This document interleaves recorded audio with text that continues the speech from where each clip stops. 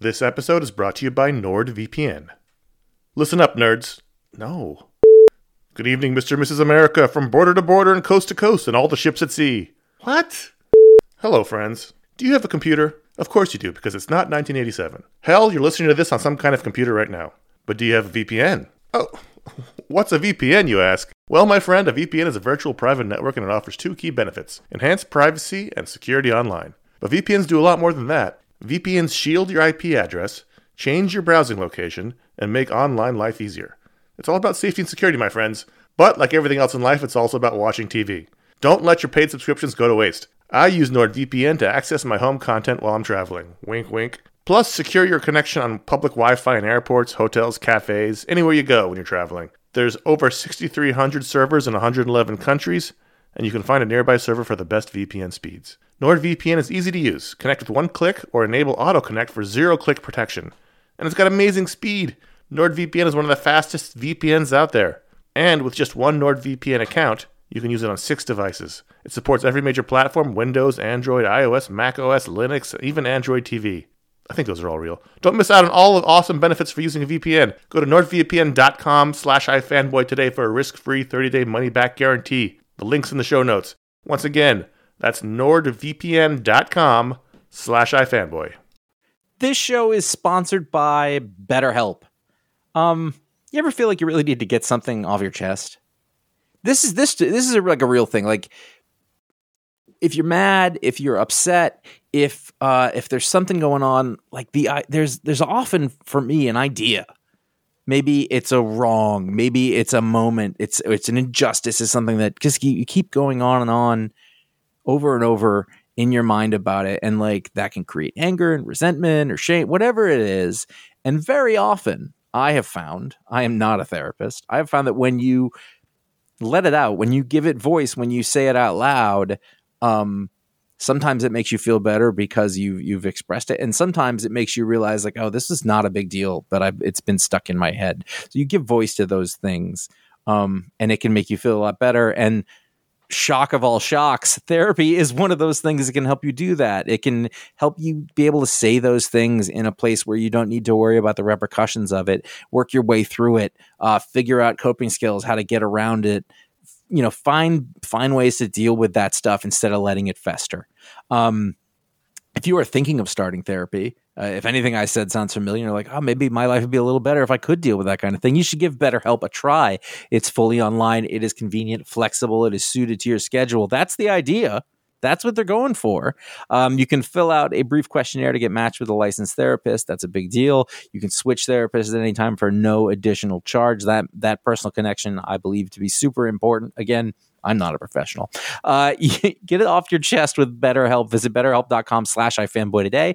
You get 10% off your first month. That is BetterHelp, HELP.com/ifanboy. This is iFanboy Special Edition, Spider-Man Homecoming.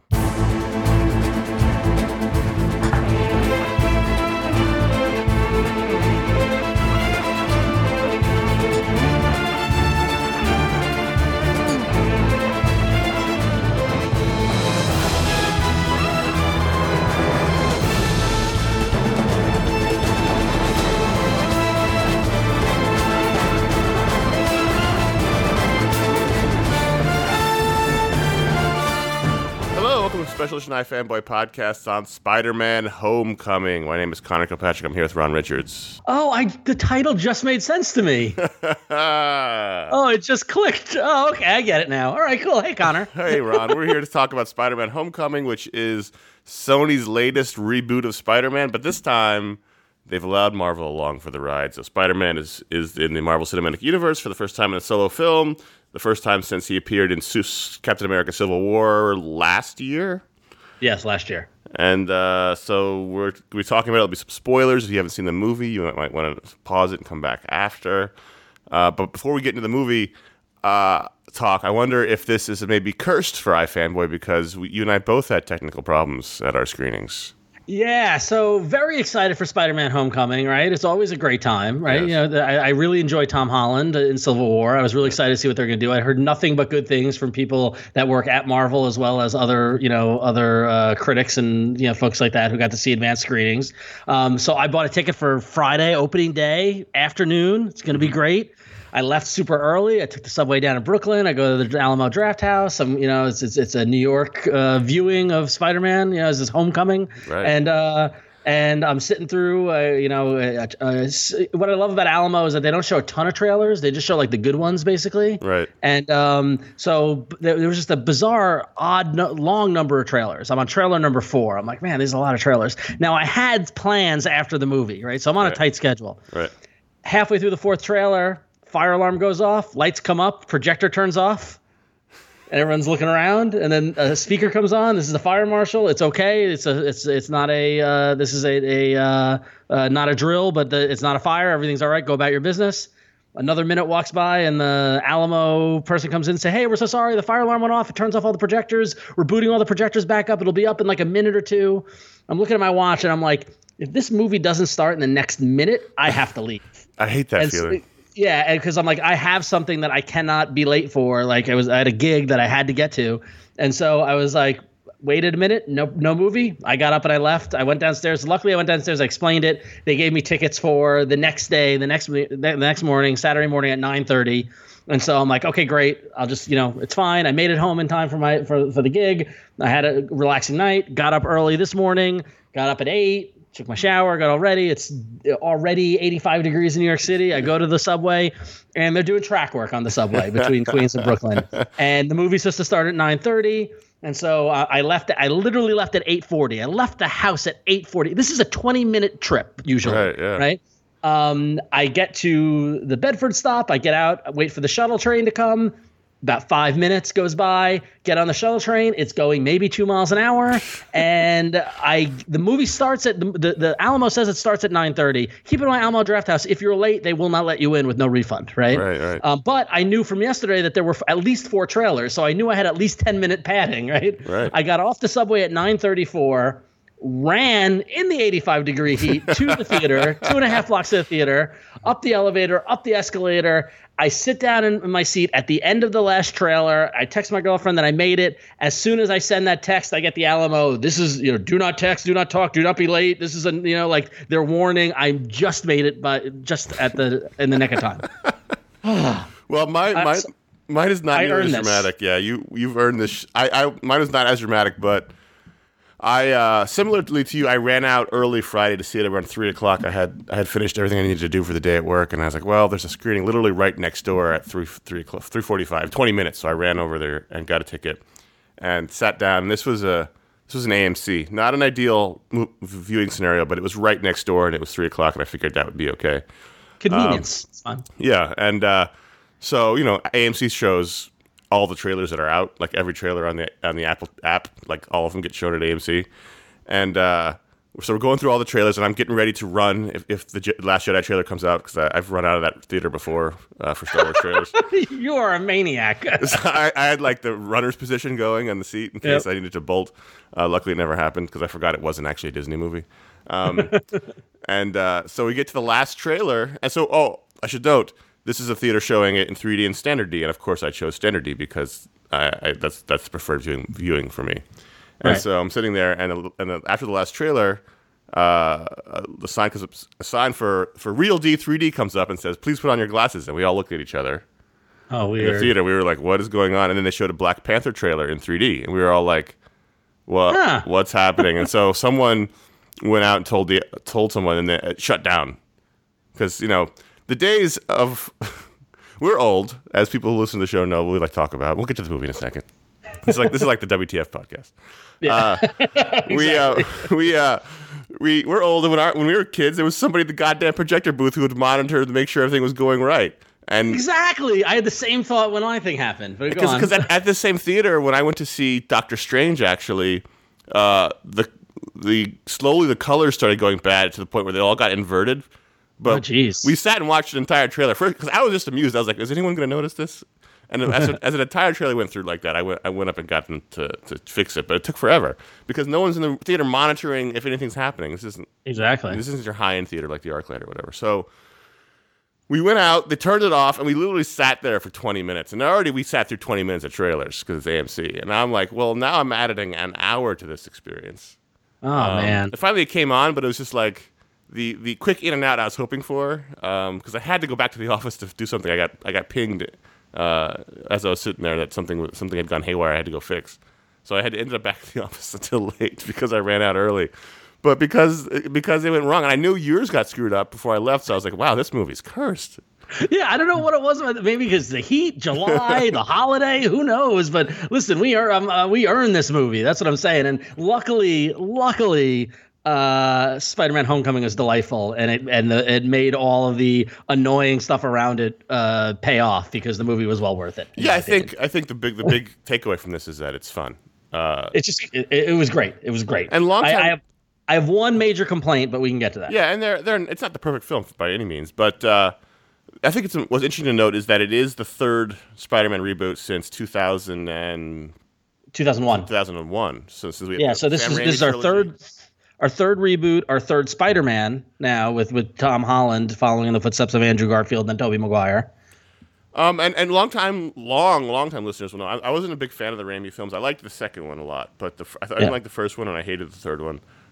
The Garfield films were not good films, but he was good. I liked him, and I liked Emma Stone, obviously. In everything. The greatest moment in the two Garfield films was that shot of Spider-Man with the fireman hat putting out with the fireman. Yes. Like that was the high point of those Garfield films. I like Andrew Garfield a lot. I liked him as Spider-Man, but those movies were not good. I was actually thinking about this on the subway ride back this morning, which was very slow going again. Damn weekend track work. There's been a lot of talk recently, and we're channeling Marin here and not talking about what we're actually talking about, but there's been a lot of talk about the producer-driven movie era that we seem to have entered in. And, recently with the Han Solo director firing and we've talked a lot about how these Marvel movies are no longer really director-driven, that they're getting good directors who can execute on the producer's vision, right? And I was thinking about it, and I was like, because I agree with you. I didn't love the Raimi movies. I mean, there was the initial, which Josh loves. If he was here, he'd groan at this. But like, I can't believe we have a Spider-Man movie. Yeah. Like that shock that happened to it. But as the years have gone on, I've wondered if the thing that made us complain about these superhero movies is that you have someone like a Sam Raimi, or I don't even know who directed. Oh no, it was the 500 Days of Summer guy. Didn't he do the Spider? Mark Webb. Yeah, come in and they try to do their take on it or their vision. And in this case, like, you had Kevin Feige very involved in this production, and a young, new, hungry director who was just probably I imagine injected a lot of his own personality into it, but like executed on the Marvel vision for a Spider-Man movie. And if you ask me, this is the best Spider-Man movie of all now 6 movies. Oh yeah, by far. And it's the best Spider-Man. It's the best Spider-Man, the best Spider-Man movie. But the producer-driven thing I think it's only really true for Marvel and Star Wars. I mean, agreed. The other theaters, the other studios want those. They don't have those things yet. I mean, it's still movies are still a director-driven medium, and that sure overall, but I think in these mega corporate library shared universe, characters, that's absolutely true, 100%. Yeah. Anyway, I think this is the best Spider-Man. We talked about during the Civil War show that Holland, not Hiddleston, Tom Holland. They're both British. Was a great Spider-Man, and he's a great Spider-Man. I mean, that's the bottom line. I think this is the first time they really captured Peter Parker properly. The science nerd in school. Even if we'll get to some of the weirdness at the school, but he's a delight. He's great. He's the right size and shape. Spider-Man should be small, and he should be young. That's what makes him the most interesting. And when he's bouncing around off of the Avengers, as we saw in Civil War, and when he's hanging out with Tony Stark here, he should be in contrast. He shouldn't be like every other hero in the room. And that's physically he looks different, which is nice. Yeah, no, I mean, they got two things very, very right about this movie, is that it definitely is a kid's movie. I mean, it definitely is truly high school. We never really believed Tobey Maguire was in high school, right? No. And I think they put him in college. 30. I think they put him in college very quickly, like in the second or third movie, right? So, Well, he was out of high school in the first movie. Yeah. So they got that right, and then also it took place mainly in Queens. Yeah. Right, which is so true to the Spider-Man, kind of mythos, and like that's the kind of thing. I'm thinking back to the Tobey Maguire and Andrew Garfield movies. You had the Flatiron Building, you had Times Square, like all these New York City kind of icons. But like reality, Spider-Man for all these years and stuff like that, he lived in Forest Hills. He like all that stuff. He lived there, but he would go to Manhattan. Yeah, true. No, but. Yeah, but it's great to see a Spider-Man in his roots, yes, kind of in that, and have fun with it. I mean, like I would have watched an entire movie of him being friendly neighborhood Spider-Man, but like I wish there was more of that. Seeing him riding the 7 on top of the 7, or like sitting on that on the balcony overlooking the 7 line right by Woodside, like it was great. It was so they definitely got what makes Spider-Man work. The Ramones, there were multiple Ramones songs. Yeah. That works a lot. That worked a lot for me. So the general plot is that, first of all, I love the opening, which we get the iPhone movie of his life leading up to and then during Civil War, and then immediately after Civil War. I thought that was a genius move. I thought it was really well. And even before that, we got 8 years ago where we see basically the villain. We see Michael Keaton's origin. That's of right. a guy who runs a salvage crew cleaning up the mess after the first Avengers movie, and then Damage Control comes in and takes the job away from him, which builds his hatred for kind of the heroes and the government and all that sort of stuff, and then kind of sets his villainous path in motion as becoming an arms dealer. Did not expect to see Tyne Daly in this movie. Well, that was I was like, oh, there's Cagney or Lacey. I don't remember. Tyne Daly, good to see you again. Didn't know you were still alive. First of all, I had a minor existential crisis, so I was like, was it 8 years ago? Was Avengers 8 years ago? Was it 8 years ago? Yeah, no, it was 2009? 2008. 2009, I think. Let me see. And there was also later in the movie when Happy said to Tony that he's been holding onto that ring since 2008. I was like, oh, that's a long time. Oh, no, the Avengers movie was 2012. Yeah, that's why I was confused. Oh, that's interesting. So these movies take place in the future? In the future? Wow. Yeah, I was like, it can't be 8 years ago. I can't. That can't have happened. I don't. Yeah. But let's so we have Adrian Toomes, the Vulture, the main villain, played by is he Goddamn American Treasure Michael Keaton?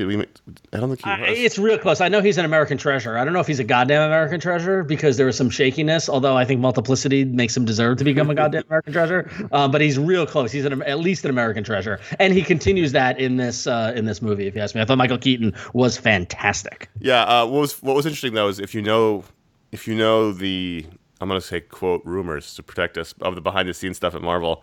It's interesting how S.H.I.E.L.D. has been completely obliterated from these movies, and now that Damage Control has taken their spot, and also the FBI. So there's a point in the movie where there's an FBI raid on Toomes and his crew, and I was like, well, this would have been S.H.I.E.L.D. 10 years ago. But all the politics of Marvel prevented that from happening. But so Damage Control is introduced as as the Department of Damage Control, not the traditional comics version of Damage Control. And they do the cleanup, and they, in reality, they would have paid off his contract and sent him on his way. They that was my thought too. That was my thought was that they would have reimbursed them and said you're done and pay. But you got to have motivation. That's right. Fine. There's a lot of there were a couple of moments where I needed to forget about reality in this movie, which is fine. Yep. So he and his crew managed to get away with one crate full of alien technology, and they used that to start a arms business in which they have been creating superpowered weapons for people undercover for years. And but in addition to Adrian Toomes, you had the Shocker, or you had two versions of the Shocker. You had the Tinkerer and in his crew, and nice little cameo from the Prowler, played by Donald Glover. And what was interesting about that was the Prowler is the uncle of Miles Morales. Yeah, and he mentions in the movie that he's got a nephew in the neighborhood, and everybody wanted Donald Glover to play Miles Morales. He's 15 years too old to do that, but I thought it was a nice little subtle nod to Miles Morales being in the neighborhood with the Prowler showing up.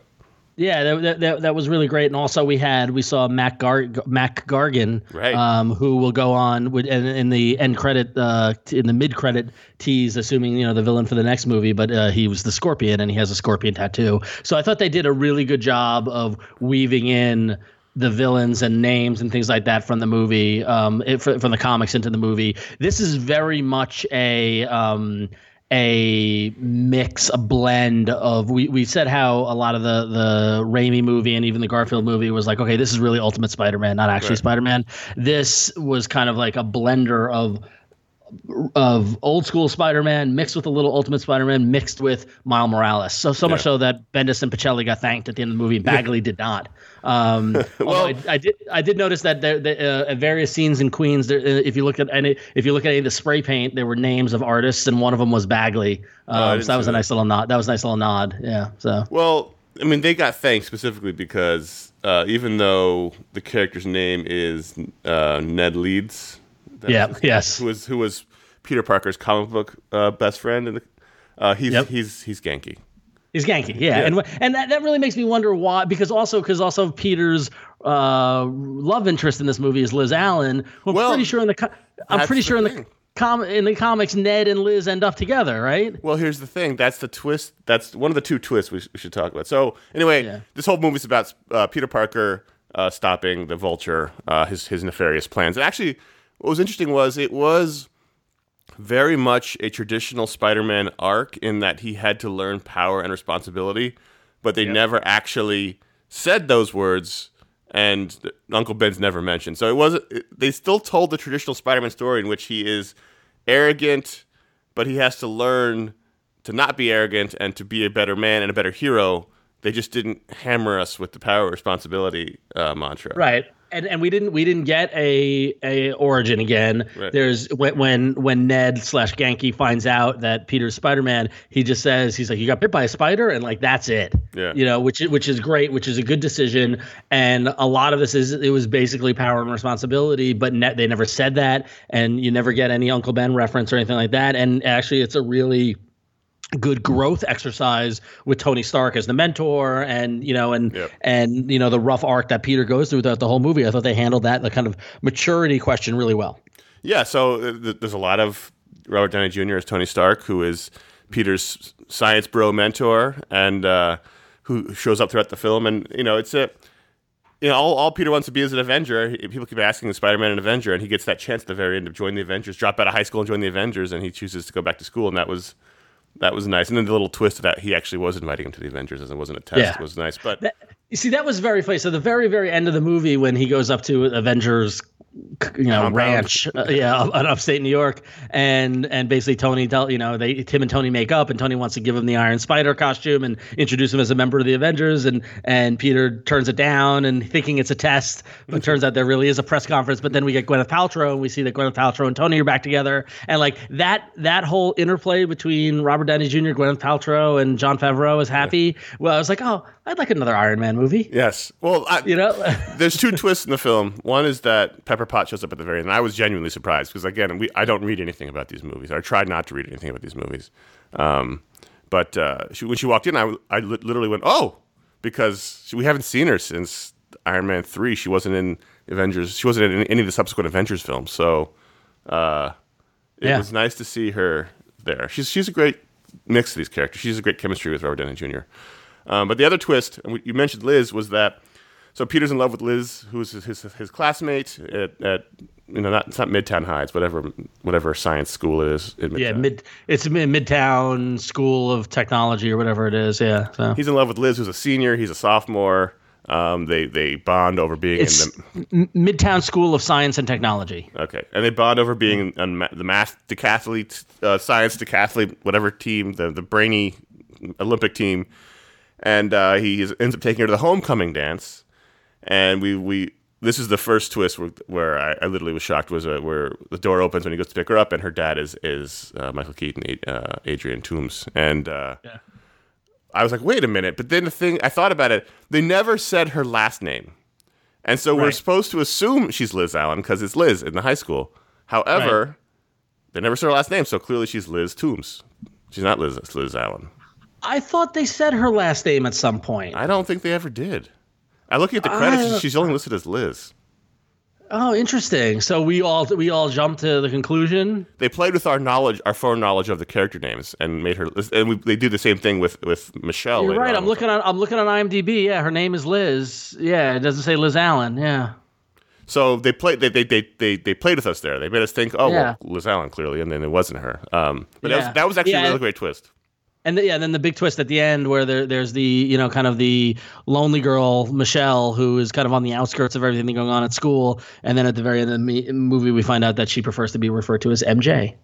So we have a little bit of playing with the characters. She's not Mary Jane. She's Michelle, but she's also MJ. So that's okay. I think it's okay. In this particular world they've created, which is interesting because you'd think that the Marvel version of these characters would be more pure to the characters, but anyway, it doesn't matter. I liked all the school stuff, even though the Flash character played by Tony Revolori, who was really great, who was great in the Grand Budapest Hotel, and it was great in that movie we loved. What was that movie we loved? Which one? The hip hop movie. Oh, Dope. He was in Dope. Yeah. He's great playing Flash. However, not a convincing bully.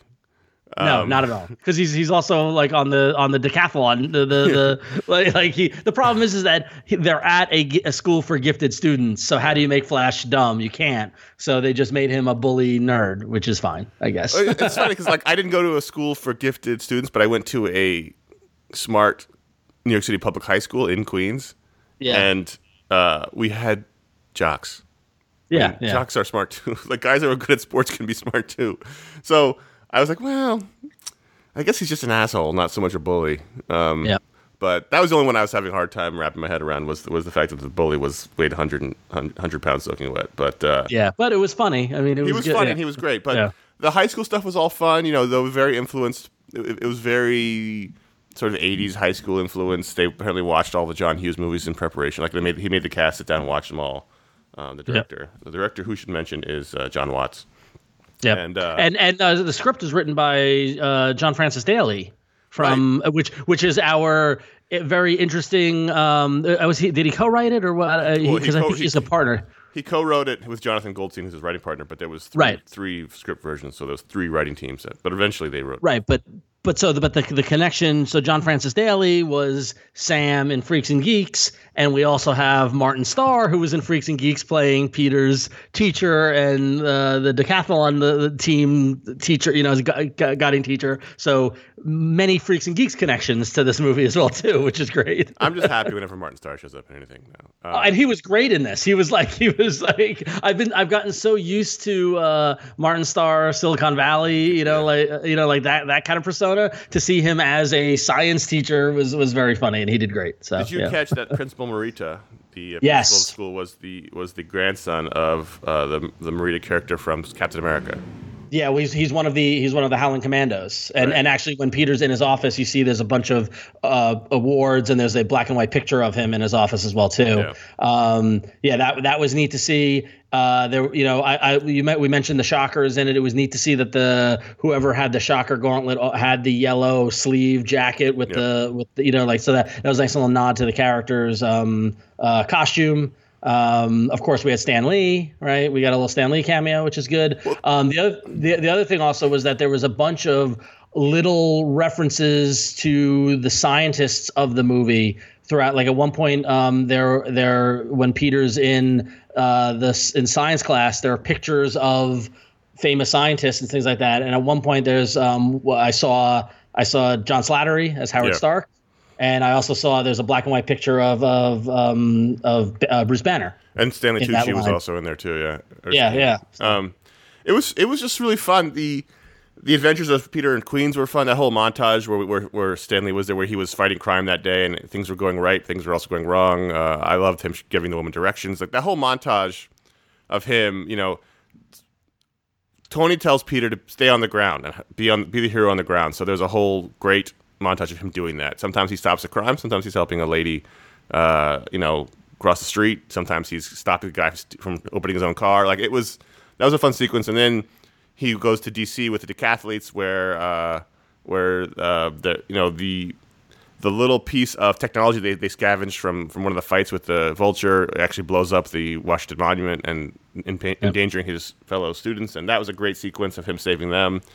I don't love all the technology in the spider suit. That's just my personal Spider-Man thing. I was going to ask about that. So he, it's the same spider suit from Civil War, and there's a lot of him using it. Then at one point he hacks it and finds out that Tony has put in training wheels protocol, and so he undoes that, and that unlocks a Jarvis-like AI. Which actually, do you know who did the voice of the AI? Jennifer Connelly. Jennifer Connelly, who's married to Paul Bettany, who was the voice of Jarvis, which then became the Vision. Well, it's all connected. And just lots of technology in that suit, and that's just a little away from the Spider-Man mythos, but it's also modern, so I allowed it. I know. I don't. I mean, it's not totally away, but the thing was, I think we all have our Spider-Man. My Spider-Man is the guy whose suit's always just barely working. Yep. Because he's poor, right? That's the whole thing. And so if he's got a super, that's why at the very end when they showed him the spider suit, what was it called? The spider. Iron Spider. Iron Spider suit. I went, fuck. Like I thought he was going to take it, and I thought, oh no. But no, that's why that moment when I saw that suit, I'm like, oh, he's not going to take it. Right. And thankfully I was right. He did not. So that was good. But like, I like Spider-Man who's on the knife's edge. Now, I guess that's what worked about the Raimi films. Yeah. I also thought that as a 15-year-old boy, if you had Jennifer Connelly whispering in your ear like that all the time, you would not get a lot done. Like when he saved Liz and he's hanging upside down and they're both looking at each other, and then Jennifer Connelly in his voice is going, "Now's your chance, Peter, kiss her." It's like it was a little like whispery there. That was like, I would be happy if it was you. I was like, wow, you should not be telling that to a 15-year-old boy in that breathy whispery voice. Exactly. But it was nice to have somebody for him to talk to. I thought the scene where he's trapped in the damage control vault was really funny. Yeah. Where he was alone and he's talking to he names her Karen. He was talking to that and learning about how to use the suit and all stuff like that. That was fun. There was only 37 minutes had gone by, which is very funny. I thought that the big, we talked a little about Keaton being great, but the big kind of fight at the end kicks off with Keaton bringing the roof down of a warehouse down on Peter, and we get, I was like, oh, they're doing Spider-Man 33. Right. Like, there was water, it was dripping, and he had to lift himself up. And like, while they never got the exact shot exactly, like it wasn't if Zack Snyder was doing it, the shot we would have gotten, right? Which I'm glad they did but it was still reminiscent enough of that to get it. Well, I actually really love that because in that moment, Peter Parker was a character that we haven't seen in these movies. He was crying. Yeah. He was scared. And he was vulnerable in a way that we haven't really seen from any of these heroes because he's a kid and he was trapped in the rubble and he thought he was going to die. And I thought it was very, in that sense, I don't want to say disturbing, but shocking because he was so vulnerable in that moment. I thought that was a really great scene. One of my favorite scenes in the whole movie. We touched on it a little, but I think Keaton as the villain and the whole plot line and the combination of Stark telling, Spider-Man or Peter to be on the ground and him uncovering this kind of arms dealing going on and being on his own was, really up the stakes. And then the scene where Peter takes Liz to the homecoming dance, which is the titular moment of the movie, which I feel so stupid now to just realize. But anyway, it's the reveal that Adrian Toomes was Liz's father. Was not only like I think I gasped out loud. I was like, oh, and then that car drive, as they're talking, and Michael Keaton putting the pieces together and then figuring it out and then threatening Peter, like that was really tense and really good. Like Keaton was so good in this, and I'm enjoying the little Keaton renaissance. I just watched The Founder the other day, so I had a lot of Keaton going on in my brain. But he's so good in this, and he's a very effective actor, and he does his Keaton stuff, but it's so good, and he plays this character so well. He's full of rage and he's full of indignation for his place in the world and what these people have done to him. But he's also full of pride for what he's built in the shadows. And I actually liked the Vulture costume. It had the nods to the original with his little furry collar, but it made sense in the world, and it was intimidating, and it made sense for what he was doing. He used the feet claws to pick up big boxes when they would go on heists, and I thought it was fun. I thought that their fight was good. I think Peter's interesting when his villain isn't also just really strong, but also really smart, because then it's a real challenge for him. Well, and that's why, I think one of the great things is that it plays up Peter's intelligence and Peter's science smarts and all stuff like that. And even like the big kind of action piece where the arms deal on the Staten Island ferry goes wrong, and Peter ends up accidentally triggering one of the weapons that splits the ferry in half, and he's trying he's using the suit but also trying to figure out Peter knows, okay, where are the points of strength in the ship, and how can I weave together the webs to keep it together? Like that was a really great action piece that played not only on Peter's powers, the suit, but also his knowledge to do that. And his Spider-Man-ness in that he didn't do it exactly right, so the boat was still going to collapse until Iron Man showed up. And then that was a great scene with him and Tony. I thought it was a really great. This is a really great cast, and all the big sort of head-to-head scenes. Keaton and Holland, Downey and Holland, were really good, and because really good actors. That's my only complaint about the entire movie, which is you have an American treasure like Marissa Tomei. I was going to build to that. You have Marissa Tomei sitting there. She's like, and you already have Oscar winner. An Oscar winner, goddamn Oscar winner, and you already have the joke of everybody hitting on her and thinking that she, like the bodega guy in Spanish saying, "Oh, his aunt's a hot Italian woman," and all this sort of stuff, and you barely use her. Like literally, I can count on one hand the scene she's in. More Tomei. I wanted more Aunt May. God damn it! But she got the great stinger joke. She did, yeah. The really last funny. line in the movie is hers, which was great, yeah. But at first I was like, so is Peter Italian now? But then I realized, in New York. Irish guys marrying Italian girls is very common. Yeah. We don't know I forget who Aunt May is the sister of. I don't know, but I mean, clearly Richard Ben had. Well, anyway, it's not important. He's not her mother. He's not the mother, so it doesn't matter. She's not his mother. Thank God. What's interesting though is that I had a couple sitting next to me. A young couple who really enjoyed the movie because I was listening to them talk as we were waiting for the credits, scenes to happen, and they still thought this was a continuation of the other Spider-Man movies. Oh man! And they, it's not their fault. I mean, it kind of is, but these have been a lot of Spider-Man movies, so it's a little confusing. That is the one thing working against them in all this stuff is all these different Spider-Man situations. But I think this is a terrific time at the movies. Spider-Man. I don't know what the visceral thing about him is, but it's something. There's something visceral about seeing Spider-Man swinging through New York, and I'm glad they really got it right. The suit's fantastic. We talked about it before, but the Romita-inspired suit with the eyes. I love the gag where his bag's constantly getting stolen whenever he webs it to the wall. Yeah. You think he'd hide it better, but Richard Parker is Peter's father. Right. His brother is Benjamin Parker, who married May Riley. Right. So, and in this case, she's May Tomei, and that's fine with me. So, the other running gag we haven't talked about is the constant educational videos from Captain America, which I thought were hysterical. Yes, including the very end of the credits. So let's talk about that, because that was the point of contention in my theater. So the mid credit sequence, it was kind of a throwaway. It was a teaser for the next movie. Yeah, Adrian Toomes running into Scorpion in prison, and which, first of all, I'm glad they didn't kill Keaton, which means we can get more Keaton in future films. Yep. And we'd seen Scorpion earlier in the film, so clearly we've got the seeds now for the Sinister Six.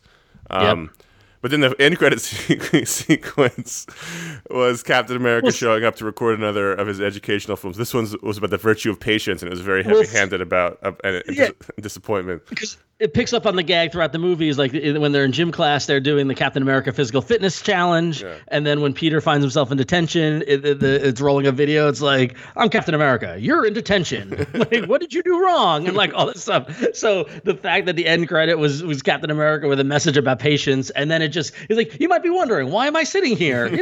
It's just many in my theater were not happy with that joke. I loved it. Really? I thought it was hysterical. I as much as I hate the term, it was them trolling the audience, but many in my theater were annoyed that they sat through it, and I thought it was great. But I thought the whole gag was great. In the gym class video, he says, "And you're a gym teacher," and he gestures to the right, but the teacher standing to the left of the TV. Like those little details were really funny. Yeah, the gym teacher played by Hannibal Buress, he was funny as well too. I will say this, as someone who went to a New York City public high school, it was very accurate in many ways. I mean, all in all, I'm hard pressed to find any complaints about this movie other than the lack of Marissa Tomei. For a moment, I was teetering, like in the last final fight, which involves Adrian Toomes trying to steal a plane full of stuff from Avengers Tower, and Peter tagging along, and a fight on the plane, and the jet gets knocked off, like the engine gets knocked off, and I was like, Peter would be dead 19 times over in the scene in real life. But you remember this is a superhero movie and it's fun, and to throw that to the, just throw that to the wind. And, having it, Peter saves it and has it land on the beach in front of Coney Island again, very New York, and very, it all worked. I mean, and like the little touches by having like the self-indulgent Marvel logo sequence, being to the tune of the Spider-Man song was nice. And then I love the end credits, which you got the Ramones Blitzkrieg Bop, and then these great kind of pop art. The end credits were fantastic. End credits were great. Were really, really good. Yeah, it was just they did it right. It took 6 movies. They finally got it right. See, you were thinking about him dying in that sequence. I was wondering why the plane was flying south from Manhattan when it was going north upstate New York to end up in Brooklyn. Good point. Yeah. But I was like, wow, where's this beach it's landing? Is it some beach in New Jersey? Because it didn't make any sense. Anyway, not important. Well, I will say that. But what did make sense is that the fact that it took place in Queens and all stuff like that. I mean, the bodega that got ruined was on 21st Street, right? And I'm on 21st Street all the time. At one point, when Peter was chasing the vulture, he was literally, and they called out literally on the street I live on. Right. And he ended up in Brooklyn. I was like, oh, yeah, that's how he would go. Like, they got the geography right for the most part. That deli scene made me want a New York City deli sandwich real bad. Yeah. Although I was going to say, no bodega is that friendly. Even if you live. No, that's not true. When I lived in Brooklyn, I was there for 12 years, and I was very good buddies with my bodega guy. He would. Okay, maybe. He had one of my spare keys, for God's sakes. It's true. I remember that. I've only got a year in Queens. I guess got to build up the relationship. Oh, I went every single day to that bodega. So you need that kind of commitment to become bodega friends. But the only relationship I have is the woman at Dunkin' Donuts who knows me and hates me. So. Oh, so I think this is great. I think Tom Holland's a wonderful Spider-Man. He's the best Spider-Man yet. I think the universe is the most interesting. I think you're right. This is my favorite Spider-Man movie by far. Oh yeah, no. I mean, I would say that this is the best Spider-Man movie of all of them. And again, we always talk about this, and I try to avoid the new shiny, like the latest movie being the best one ever or stuff like that. But after I would like to see this again, but after the one viewing, this is definitely in top 5 of all Marvel movies as far as I'm concerned. Well, I think it's really strong. I was thinking about it because we had talked in a previous show about how we weren't super psyched for it. Yeah. And I think we have been doing this for a long time now. It has been since 2008. There are a lot of these movies. They come out like clockwork, and we're at the point now we're in Captain America territory in that when Ed Brubaker was writing Captain America, we were running out of good things to say, and it was becoming sort of routine that it was so good. It wasn't taking away the fact that the books were good. It was like, what more is there to say about these things? What you have to now do is do something different. What they do here is the teenage superhero movie. So that's different. Yep. That's not the same as the other movies. That's why this works so well. That's why it works so well that he's so young, because when you see him in Avengers Infinity War and he's bouncing around fighting Thanos, it's going to be weird. It's going to make sense. But he's going to be different. He's not going to ultimately all these sort of 30s to 40-year-old superheroes are not that different. But he is 15, so he's different and therefore interesting. That reminds me though, because I heard going into this, I heard a lot of people, especially a lot of the reviews coming out saying this is like, oh, this is Marvel meets John Hughes and all that sort of stuff, and which I don't know. I mean, I don't know. A lot of high school stuff.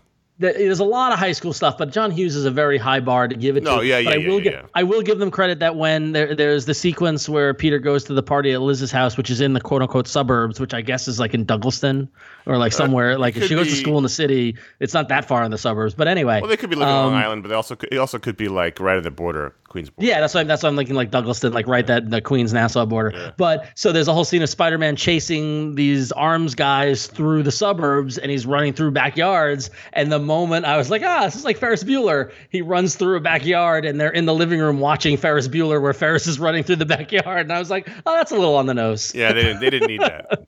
Yeah. The joke was pretty obvious without it. We'll have to call it out. No, yeah, but maybe, I mean, I don't know if everybody is as steeped and and also, you know, there's a whole nother generation who probably doesn't even know about the movie. So I can't. We're so old. But it's fun. It's super fun. I don't want to.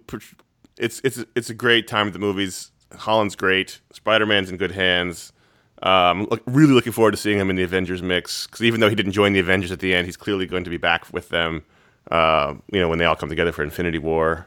Right. So I'm excited. You know, we were kind of leery about these lower tier characters. Not that Spider-Man's lower tier, but like your Doctor Stranges, your Black Panthers, but your Ant-Mans. But they are bringing interesting things to the table.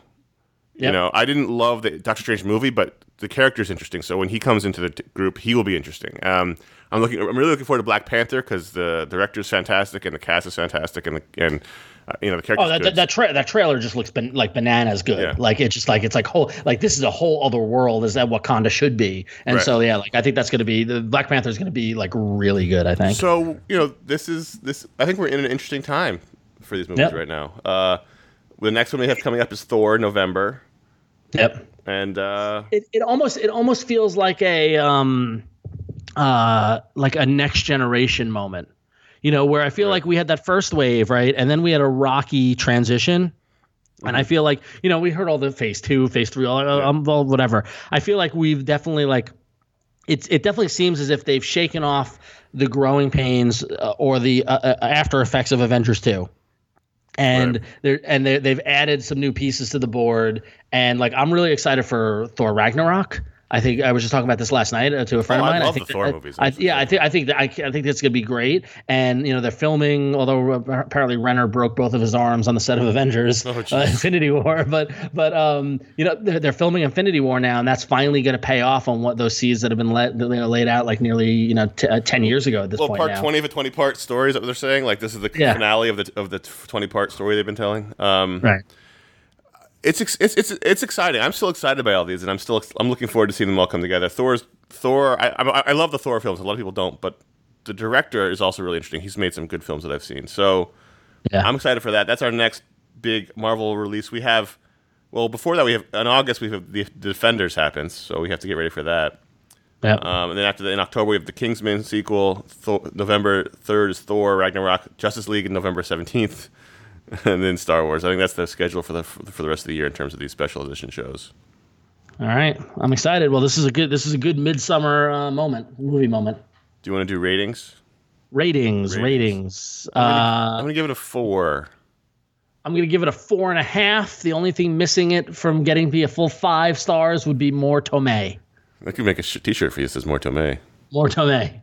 I mean, she's a goddamn Oscar winner. She's sitting right there. She's adorable. She is. She hasn't lost. And not only is she fantastic, but it's like she steals it when she's on screen. Like she's great. I think she's an amazing actress. Marissa Tomei has it. Whatever it is, exactly. She has it. She is. Right, and sure, the Italian helps, but I'm just saying. She hasn't lost a mile off her fastball. Is what we're saying. She has not. She still looks great. So until you can go first, you can go to ifanboy.com. You can find a post for the show. You can talk about Spider-Man. Tell us what you thought. You can also find all of our old special edition shows. We did Wonder Woman just about a month ago. You can find that show back there. And we have August 18th is the Defenders.